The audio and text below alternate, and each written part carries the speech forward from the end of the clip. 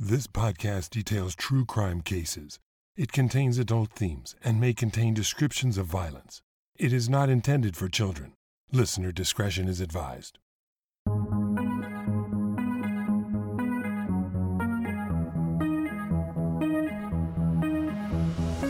Thank you for joining me for this special bonus episode of Once Upon a Crime.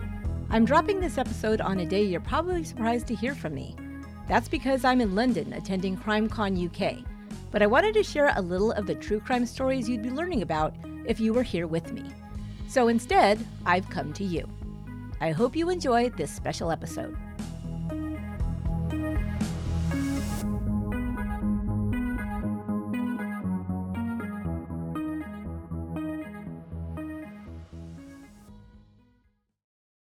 Emergency. Hi, Hi, I just found a body. Oh, go ahead, caller. What's your emergency? I just found a body. Right, okay. A body, is it... Are they breathing? No, they're dead. They look like they've possibly been there like a few days or something. With some flies and stuff. Right, okay. Bear with me a second. On June 10th, 2021, an elderly woman vanished without a trace from her own home in Wembley, London. 16 agonizing days later, a staggering 200 miles away, visitors exploring the seaside town of Solcombe stumbled across a horrific scene. There, amidst the beauty of the coastal landscape, lay a headless body.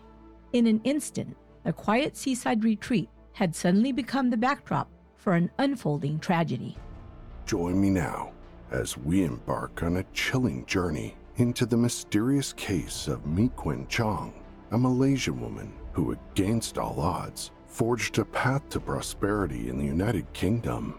You'll hear how her financial success was soon overshadowed by a haunting tragedy when her benevolence and deteriorating health attracted the attention of an unexpected predator. Together we'll delve into the depths of this perplexing crime, unearthing the unsettling realities of human nature and the importance of safeguarding our communities. Joining us to unravel the mysteries surrounding this gruesome case is Tyler Allen, host of the true crime podcast, The Minds of Madness. Tyler and I met several years ago at CrimeCon, and after we were already fans of each other's podcasts. Once Upon a Crime and Minds of Madness are similar in style, format, and are both meticulously researched to bring listeners the most intriguing true crime stories. Tyler launched Minds of Madness just a few months after Once Upon a Crime was born, and we were both early listeners of each other's shows. We've been looking forward to collaborating together for some time now, and I can't wait for you to get to know Tyler and Minds of Madness. I hope you enjoy this episode and that you'll check out others of the over 160 episodes of Minds of Madness. Currently, I'm in the UK, attending CrimeCon, where Tyler and I have the opportunity to bring this very case we're discussing today live in front of an audience. Now let's get back to this fascinating case together. On June 27, 2021, a typical day unfolded in Salcombe, a picturesque oceanfront town nestled in the southwest of England. Known for its yachting, high property prices, and bustling tourist trade, it was the least likely place anyone would expect to stumble across a crime scene.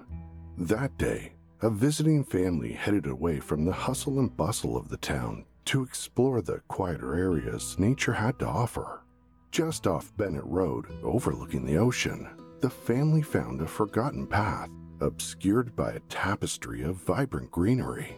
Veiled in a cloak of moss, blanketed by a carpet of fallen leaves, it was a haven of seclusion. But what the unsuspecting family stumbled upon at the end of that picturesque trail was far from serene. It was a jarring discovery, triggering a frantic scramble for a cell phone to call emergency services. There, nestled in the greenery, lay the remains of a woman. Immediately, the advanced state of decomposition was evident, but there was something even more unsettling. An important identifying feature was missing: the head. It would be several days before police would locate the woman's skull, just a few yards away in the dense undergrowth. Joining us to unravel the mysteries surrounding this gruesome case is Esther Ludlow, host of the successful true crime podcast, Once Upon a Crime. I've been a listener of Esther's podcast for as long as I can remember. In fact, I was listening to her podcast way before I even started thinking about starting my own show. And with nearly a decade of podcasting experience under her belt, it's clear to see Esther's experience and passion for the genre shine through in every episode. Currently, I'm in the UK attending CrimeCon, where Esther and I have the opportunity to bring this very case we're discussing today to life in front of a live audience, which we'll be making available to all our Patreon supporters. Now let's get back to this fascinating case together. In a place like Salcombe, it was a baffling scenario. Gruesome scenes like this were just unheard of. When police arrived on the scene, they moved quickly to secure the area, beginning their investigation with the most pressing question: who was this woman? Inside her jacket, police found quotes from the Bible written on scraps of paper. Her purse contained a camera, shopping bag, and orange rope, but no identification. An autopsy would later reveal a chilling truth. The woman's head had been meticulously severed, which dispelled any notion that wild animals might have been responsible. And the presence of a skull fracture indicated her death had been the result of a deliberate and targeted assault on an unsuspecting victim. By June 30th, authorities had at least one answer. The body belonged to 67-year-old Kuen Chong, Deborah to her friends. The last time anyone had seen Deborah was way back on June 10th, over 200 miles away, at her home in Wembley, London. She'd been reported missing on June 11th by her lodger, then reported missing again on June 30th by yet another person, the same day she was identified. Finally, investigators had the who, but didn't have a clue about the why. At this point, all they had were more questions. Authorities quickly set out to unravel the mysterious threads of Deborah's past, hoping that by doing so, they might find some of the answers they were so desperately looking for. Deborah Chong's journey had been nothing short of remarkable. Born into poverty in Kuala Lumpur, Malaysia, she fearlessly set her sights on a brighter future. In the 1970s, Deborah made the decision to immigrate to England in her 20s to pursue her studies at Huddersfield Polytechnic, driven by her passion for technology and a thirst for knowledge. But that was just the beginning. Deborah's leap of faith opened doors to a life that many can only dream of. She found love, got married, built a beautiful home, and attained financial stability that greatly surpassed her humble beginnings. In the 1990s, Deborah would lose one of those elements of happiness, and arguably the one hardest to replace, her husband. Only in her 40s, Deborah became a widow, a title she'd keep for the rest of her life. It was also during this time that Deborah's mental well-being took a significant downturn when she was diagnosed with paranoid schizophrenia, a condition she managed with the help of medication. In the wake of her husband's death, Deborah found herself grappling with deep feelings of loneliness and vulnerability. Seeking comfort and human connection, she used her financial means to actively bring people into her life. It was a way for her to fill the void and create meaningful relationships, all while also making a positive impact on the world around her. Over the years, Deborah developed quite a reputation for her extraordinary generosity, using her amassed wealth to aid people experiencing homelessness or in dire circumstances. She opened her doors, inviting people to live with her without even asking for rent in return. Once she'd even given a friend £50,000 to help buy a house. Deborah had a remarkable talent for opening her heart and home to people, no matter their backgrounds or financial struggles, offering a helping hand without judgment. Another way Deborah filled her life with meaning was through her church. Deborah's sweet and childlike curious nature led her to strike up conversations with people, always eager to learn more about them, never missing the opportunity to exchange friendly hellos or share a warm smile, making others feel seen and appreciated. For Deborah, engaging in conversations was a mean of making her presence felt, and she was open to talking to practically anyone, particularly when it came to discussing her faith. However, her neighbors saw a quieter side of Deborah, unless they heard her singing, that is. Although Deborah appeared reserved and perhaps a touch eccentric, she was never too busy to engage in small talk or share a cup of tea. By 2021, Deborah was living with a lodger in her stately home, and her mobility had declined significantly. But things took a turn for the worse when her oldest sister passed away, an event that led to a sharp decline in Deborah's mental health. It all began with letter writing. Deborah believed that King Charles, Prince Charles at the time, and Prime Minister Boris Johnson were communicating with her. In her mind, they had a full-fledged relationship and were sending each other messages through YouTube. Deborah wasn't sleeping or eating because she was spending all her time writing letters to the two powerful men, and not just writing them, but mailing them out. She wrote so many letters, she eventually got noticed, but not by the prince or prime minister. Instead, those letters were noticed by the Fixated Threat Assessment Center, a combination of police and a mental health unit. Their purpose was to assess the risk that fixated people pose to public figures and manage that risk accordingly. Because many people who fixate on or stalk celebrities suffer from mental health conditions, they're often referred to their local mental health treatment center as a preventative measure. And that's what happened to Deborah. On March 1, 2021, she was referred to a community mental health team for her barrage of strange letters. Prior to that, she'd been receiving holistic treatment from Gemma Mitchell, an accredited osteopath that she'd met through her church. Deborah firmly believed that Gemma's healing methods were beneficial for her well-being. However, as time went on, it became clear that the alternative medicine, which involved physical manipulation of the body, wasn't sufficient to address Deborah's needs, and in May, she was prescribed antipsychotic medication as part of her treatment plan. It was around that time that Deborah began to change. The tiny woman became even more frail, to the point where in early June, her new lodger David asked for someone to come in and help care for Deborah. But perhaps Deborah's most notable change was her newfound discernment with money. While she'd always been quick to say yes in the past, she now started saying no. Those who'd gotten used to taking advantage of the generous widow suddenly found themselves out of luck. Deborah began cutting off their free ride, and needless to say, not everyone was pleased about it. As the saying goes, people with nothing to lose often have everything to gain. On June 11, 2021, Deborah's lodger David reported her missing. He'd last seen her at home the day before. It was now getting late and he was starting to get worried about her.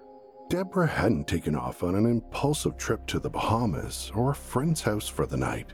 She was a debilitated, elderly woman on new medication. It was dangerous for her to be gone so long. Where could she be? By June 15th, there was still no sign of Deborah. It was as if she'd vanished into thin air. Police made a post on social media about her disappearance, but nothing came of it. In fact, there was very little coverage of her disappearance across the media, outside of a few individuals trying to raise awareness about her case. While mainstream media works hard to bring coverage to cases of missing children and young women, sadly, many other cases slip through the cracks. Cases involving marginalized individuals grappling with mental health, economic hardships, or the vulnerabilities that come with old age. While friends and family bear the profound grief of losing their loved ones, shedding light on their disappearance and capturing the attention of the media and law enforcement can be an uphill battle. Whether it's because some of these individuals exist on the outskirts of society, or because disappearances within their community are more prevalent, the lack of media coverage diminishes the chances of people actively searching for them. In fact, it was 16 days after Deborah was reported missing that her body was found, and it wasn't by people that were looking for her at all. It was purely by accident. A Vice article summed up the sad disappearance and discovery of Deborah Chong with a comment author Francisco Garcia got from the mayor's office. The town is full of visitors at the moment, and we would encourage everyone to carry on with their holiday, for the businesses to also carry on, and not to speculate or feed the rumor mill. On June 30th, police made the official announcement that Deborah had been found, and for the time being, they were calling her death unexplained. They guessed that her body had been there for several days, despite the regular presence of dog walkers in the area. An elderly woman disappeared for 16 days without a trace, only for her body to be discovered 200 miles from her home in an upper-class seaside resort at the height of tourist season. decapitated. Not only was it unexplained, but when police discovered the truth, it would turn out to be unimaginable. The hunt was on, and police began the interview process, trying to find out exactly what had happened to the elderly widow. It was quickly revealed that David the lodger had a very interesting piece of evidence. After Deborah disappeared, he'd received a WhatsApp message from Deborah's osteopath, spiritual healer, and fellow church member, Gemma Mitchell. In the message, Gemma informed him that Deborah had left town for a year to be with her family. She was going somewhere near the ocean. Considering where Deborah's body had been found, the message now seemed incredibly eerie. Next, they examined the report made to the Missing Persons Charity, a UK charity that provides specialist support to people who are missing or at risk of missing, and the family and friends left behind. The report had been made on June 30th, the same day police identified Deborah's body. In the email, the sender claimed that Deborah was staying by the ocean with family for a year, and that she was also lonely. Once again, the person with the insider information was Gemma. Finally, investigators turned their attention to Deborah's cell phone, uncovering a trove of text messages exchanged between the murdered widow and an individual she agreed to give a staggering sum of £200,000 to. But who was the intended beneficiary of this massive lump sum? You guessed it, Gemma Mitchell. However, in a stunning twist, detectives discovered that Deborah had retracted the offer of £200,000 mere days before her puzzling disappearance. And then they found that on the exact day Deborah had vanished, Gemma had sent a message asking Deborah if they could meet up. But Deborah cryptically responded that she, quote, did not wish to discuss money. It was clear she knew what Gemma had wanted to discuss. Suspicion deepened when CCTV footage captured Gemma arriving at Deborah's residence on June 11th, the day she was reported missing. Gemma came with a sizable blue suitcase. 5 hours later, she was seen leaving with the same suitcase, now visibly heavier and bulging at the seams. The startling connection between Gemma and Deborah raised a slew of unanswered questions. What had motivated Gemma to relentlessly pursue Deborah for money? Why had she visited Deborah's house on the very day she vanished? And almost ominously, did Gemma hold the key to unraveling the truth behind Deborah's bewildering fate? Born on July 22, 1984, Gemma Mitchell had a privileged upbringing in Australia, with her mother holding a prominent position in the UK's Foreign and Commonwealth Office. After her parents' divorce, Gemma moved to the UK with her mother and sister, and eventually enrolled at King's College in London to study human sciences, where it quickly became evident Gemma was not only privileged, but also exceptionally intelligent, earning her the prestigious Hamilton Prize for Anatomical Excellence for her remarkable skills in dissecting human corpses. After graduating with top honors, Gemma seemed destined for success in any field she chose, ultimately setting her sights on a career in osteopathy. For those unfamiliar with the term, osteopathy falls under the realm of alternative medicine. Its fundamental principle revolves around the interconnectedness of the body, mind, and spirit, with all possessing the inherent capacity for self-healing. Through targeted physical manipulations of the musculoskeletal system, osteopaths aim to promote overall well-being and facilitate the body's natural healing processes. Gemma studied at the British School of Osteopathy and eventually made her way back to Australia in 2009 to practice her profession. In fact, she boasted on her website she was attuned to subjects in neuroanatomy, genetics, and the dissection of human cadavers. In 2015, for some inexplicable reason, Gemma sold her business, left Australia, and returned to the UK to move in with her mother. There was just one problem. Gemma couldn't actually practice osteopathy legally in the UK because she wasn't registered with the General Osteopathic Council. But maybe she didn't need the money, considering she still had her home back in Australia to fall back on. Or perhaps she had a different reason for staying put. Maybe she wanted to take care of her aging retired mother. Either way, Gemma settled into her family's £4 million London home, worth about $7 million Canadian, or $5 million American. Not too shabby. Or was it? You'd assume a home kept in a family for generations and worth that kind of money would be a grand opulent place, well taken care of and full of nice furniture, antiques, and maybe even a few domestic workers. But the house Gemma owned with her mother and sister was anything but luxurious. Turns out, they paid contractors £230,000 to add another story onto the home, hoping to increase the value, but instead were scammed out of their money, and the swindlers left the women with a dilapidated house in shambles. Scaffolding was left everywhere, and alarmingly, there was no roof on the property. Ceilings and walls were left half-built, and some of the rooms were inaccessible. Boxes and junk were everywhere. Mattresses, paperwork, and building material crammed into every available space, and the kitchen was full of rotting food. Sadly, it looked like a pair of hoarders were living there in squalor, instead of a pair of well-to-do educated women. Maybe the stress of the house situation had become too much for Gemma to handle, because it was during this turbulent time that she violated a non-molestation order, a legal measure similar to a restraining order in North America, involving her sister and brother-in-law. Ultimately, she received a conditional discharge, but it was an indicator that Gemma was beginning to slide off the rails. Perhaps it was the chaos and uncertainty in her own life that led Gemma to seek solace in the church. And it was in August of 2020 she met Deborah Chong, a generous, friendly widow who must have looked like the answer to Gemma's prayers. At first, their friendship started on what appeared to be a level playing field.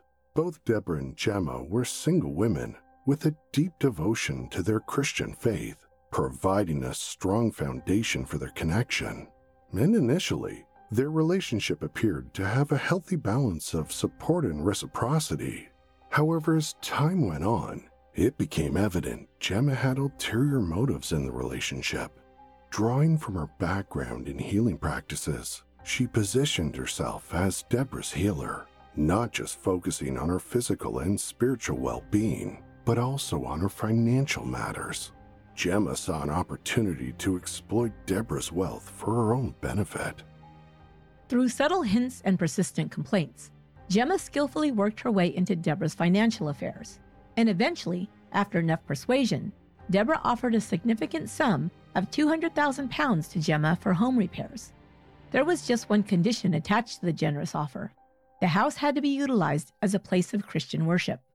Gemma probably would have agreed to anything Deborah said at that point, as long as it meant having a roof over her head, literally.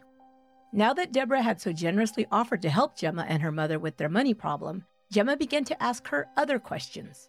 The usual ordinary things friends ask each other, like about Deborah's will, and who would inherit Deborah's house after she died. Okay, maybe not so usual. Their text message exchanges revolved around the dilapidated condition of the house and the financial matters at hand. However, as Deborah's mental state became more unstable, marked by her letter-writing campaign to the Prince and Prime Minister, and the need for new medication, she had a change of heart regarding the money, and it happened just days before her mysterious disappearance. Deborah suddenly withdrew her offer to give Gemma the money, and instead suggested Gemma sell the house and enjoy the proceeds from the sale. But it was a decision that didn't sit well with Gemma. After all, she'd spent the better part of a year executing the long con on Deborah, and now the money she believed she deserved was slipping away at the blink of an eye. That meant she'd have no way to fix the horrible condition of her home. She'd been living in absolute squalor, and it couldn't go on for much longer. The situation was causing a lot of tension between the two women. In fact, when Gemma asked to come to Deborah's for a visit, Deborah specifically texted Gemma not to mention the money or the house, because it was causing stress. But Gemma had a plan to alleviate that stress, as soon as she took care of one problem. On June 11th, 2021, Gemma embarked on a deadly journey. Armed with a large blue rolling suitcase, hopping onto public transit on her way to Deborah's home. She wheeled the suitcase through the streets effortlessly, using one hand to trail it behind her like an afterthought. After arriving at Deborah's at 8 a.m., Gemma headed inside. The exact sequence of events remains shrouded in mystery, but forensic evidence tells a terrifying story. It revealed that Deborah suffered a severe skull fracture, possibly resulting from a forceful blow to the head or a violent impact with an object after being pushed. Whatever the case may be, it's clear she was intentionally and brutally murdered. In a gruesome turn of events, it's believed Gemma proceeded to cram Deborah's lifeless body into the suitcase, which may explain the presence of multiple fractured ribs in Deborah's chest. Despite Deborah's small stature, the task of concealing her remains within the suitcase proved arduous, possibly prompting the horrific decision to sever her head. The betrayal Deborah experienced was beyond comprehension, characterized by unspeakable violence and a total disregard for human life. 5 hours later, at 1:13 p.m., Gemma was seen leaving Deborah's home in different clothes, but with the same blue suitcase. Except now, the large suitcase was bulging, and Gemma can be seen struggling to pull it in CCTV footage. Clearly, it was much heavier than before. She also had a smaller bag, stuffed with Deborah's personal paperwork. Gemma wheeled the suitcase and the smaller bag around London for 2 hours before finally calling a cab and having them drop her off at her neighbor's house.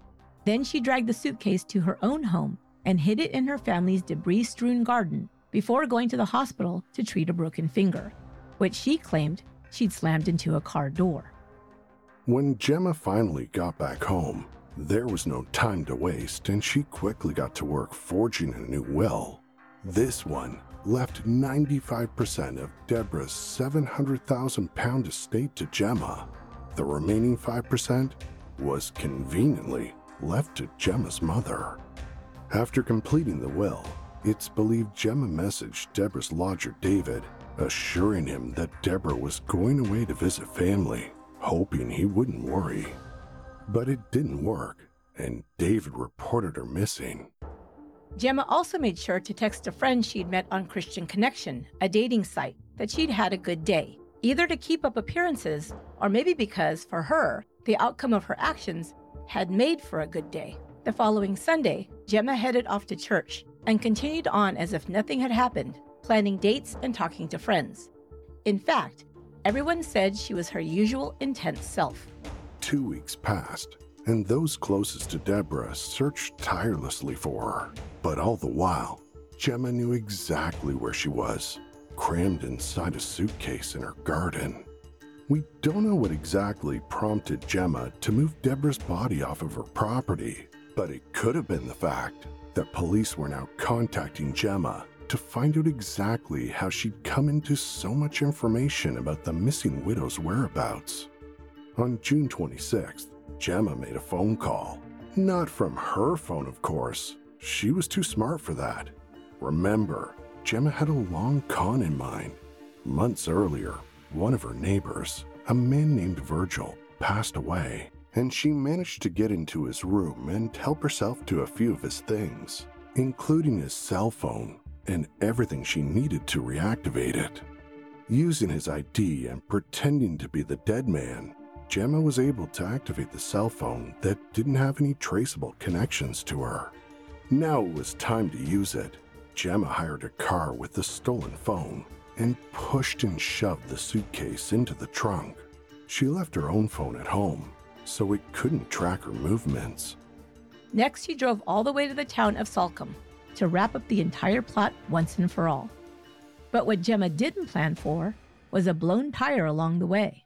With a loud bang, things began to fall apart. Gemma pulled into a garage, and when the repairman finally arrived to change the tire, Gemma appeared strange and out of it. He also noticed a weird musty smell coming from the vehicle, which seemed strange to him, considering it was a rental car. She didn't seem sure of exactly where she was going, but said she wanted to sleep in her car and see the sunrise before going for a walk. She insisted the mechanic put the blown-out tire into the back seat instead of the trunk.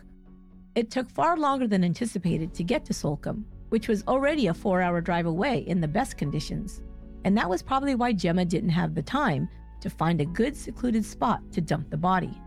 Instead, she carelessly left Deborah's remains at the end of a wooded path, where her hired car was captured on CCTV, and then headed back home, finally arriving at 7 in the morning.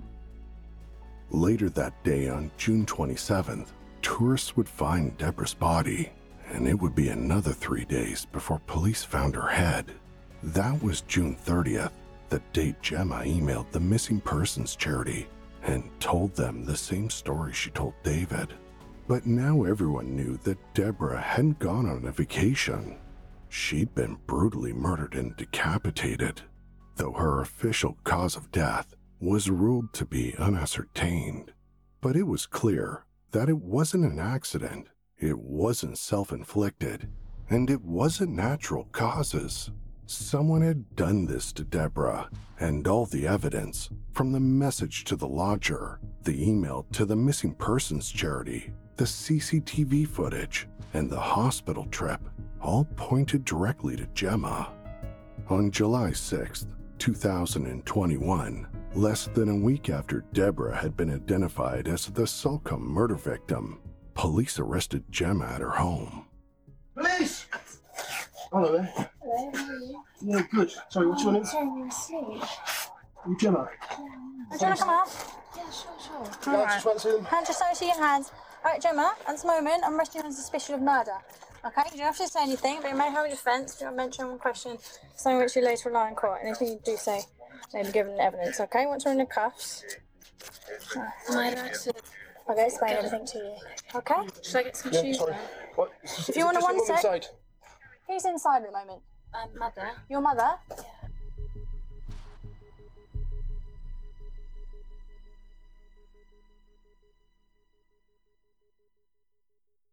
All in all, it seemed like a calm and quiet arrest, and if you're wondering, it appears they did in fact let her get her shoes. When police searched Gemma's home, they found a treasure trove of evidence. First off, there were piles of Deborah's personal documents, including her passport, driver's license, bank cards, and credit cards. Then they found a forged will in Deborah's name that left 95% of Deborah's £700,000 estate to Gemma. The remaining 5% was, conveniently, left to Gemma's mother. There were also several books and articles on writing wills.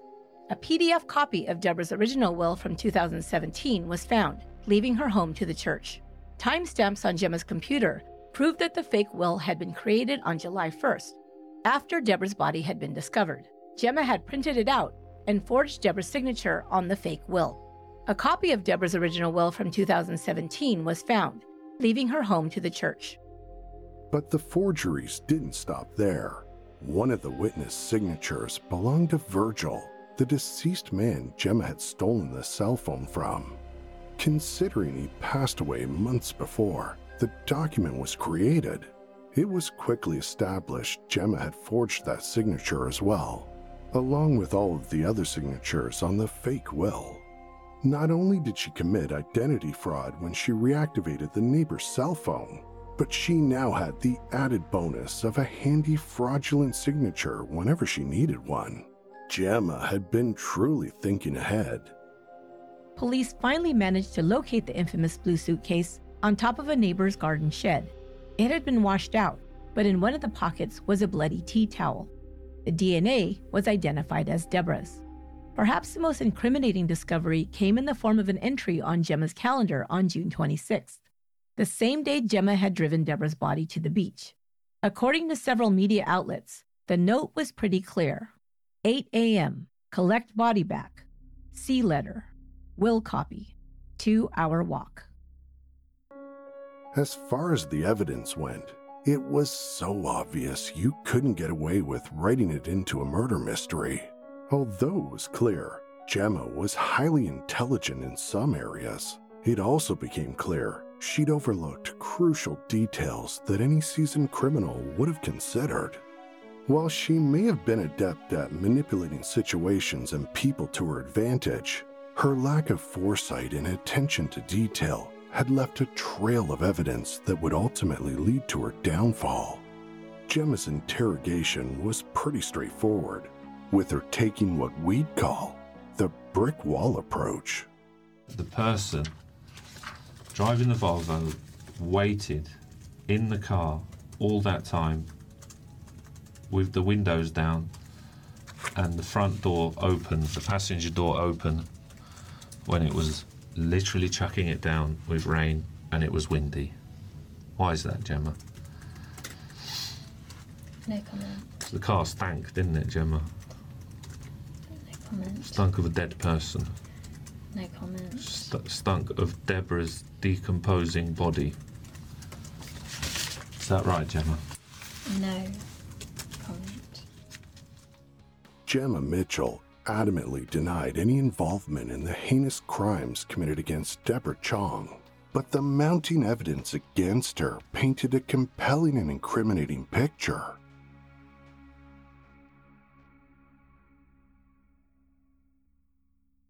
Consistent with her earlier denial of any involvement, Gemma maintained her plea of not guilty as the trial for the murder of Kuen Deborah Chong commenced on October 11, 2022. Throughout the trial, Gemma chose not to provide any evidence in her defense, leaving all the heavy lifting of the legal battle on her defense team. With limited material to work with, her attorneys faced an uphill battle in their efforts to challenge the prosecution's case and cast doubt on the allegations against their client.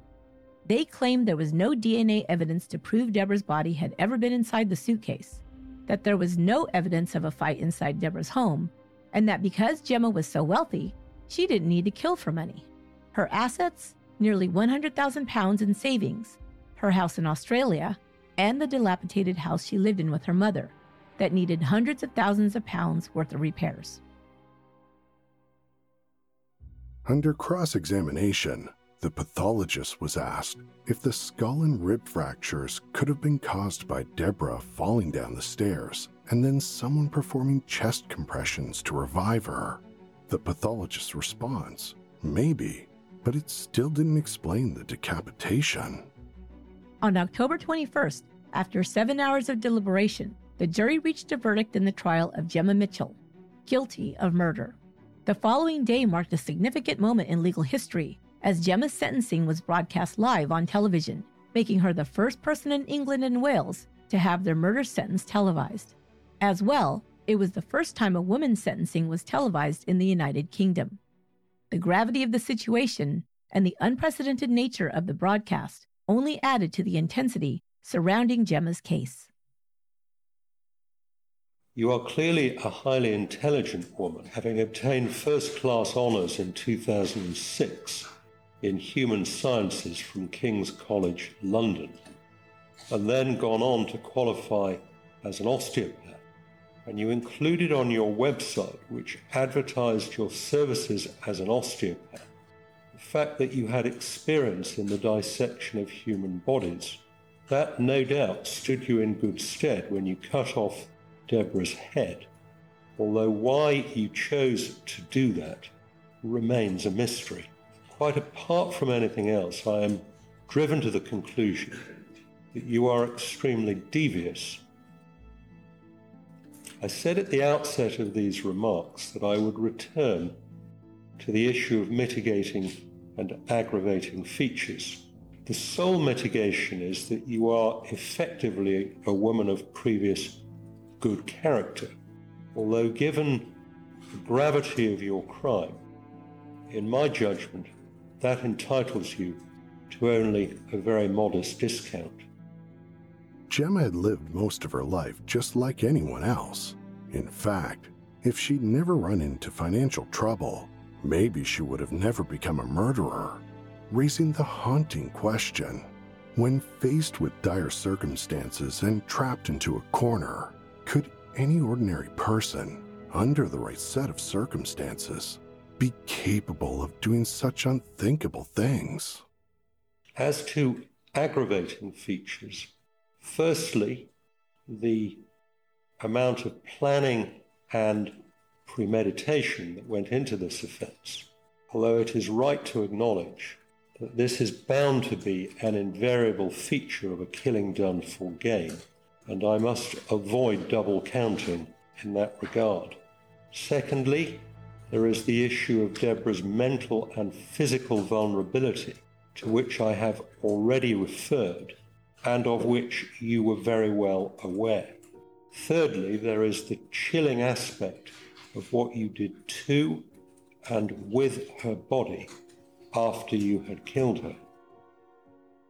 You have shown absolutely no remorse, and it appears that you are in complete denial as to what you did, notwithstanding what, in my judgment, amounted to overwhelming evidence against you. The enormity of your crime is profoundly shocking, even more so given your apparent religious devotion, as well as the fact that Deborah Chong was a good friend to you and had shown you great kindness. The sentence of the court is one of life imprisonment, and the minimum term of imprisonment that you will in any event be required to serve will be 34 years. There will be deducted from that term the 475 days that you have spent in custody on remand. Gemma will be eligible for parole on July 10th, 2055, just before her 71st birthday. Gemma's mother, Hillary, believes that her daughter is innocent. She's suggested that the suitcase Gemma was captured lugging around London had only dishes and towels in it, or water, snacks, a chair, and umbrella for her trip to the beach.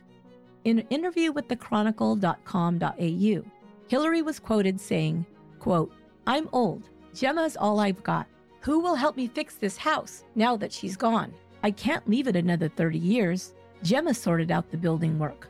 She said she'd look after me to the end, even if she was on her hands and knees." End quote. In a heart-wrenching and ironic turn of events, Gemma Mitchell has now left her own mother in a similar state of vulnerability and loneliness, mirroring the very circumstances that Deborah faced before her life was tragically taken. It serves as a stark reminder of the importance of our individual and collective roles in building a world that cherishes and protects the most vulnerable members of our communities.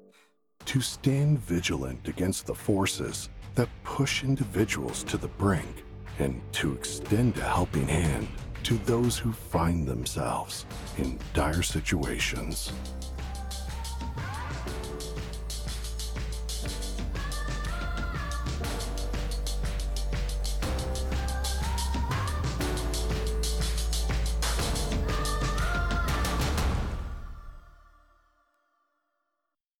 That'll do it for this special episode of Once Upon a Crime. I'd like to thank Tyler from Minds of Madness and his whole team for asking me on the show.